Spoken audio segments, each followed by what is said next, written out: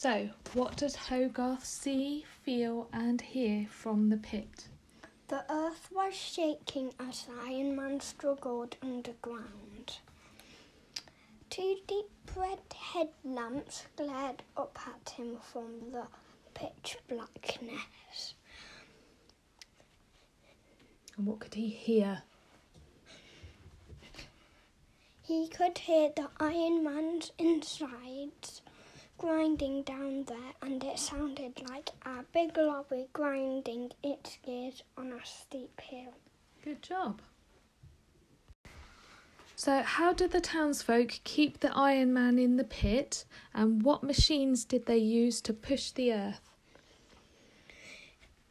They used bulldozers and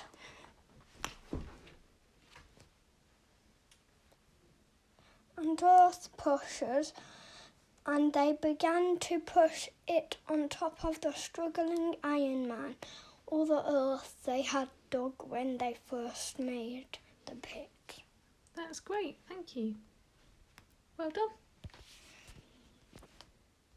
So, how do Hogarth's emotions change throughout the scene, and how do we know?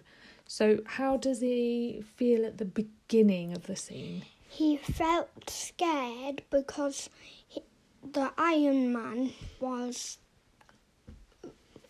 right near him. He was close to him, wasn't he? And where was he? How do we know he was scared? Because he was hiding behind a tree. Wow, yeah, he was, wasn't he?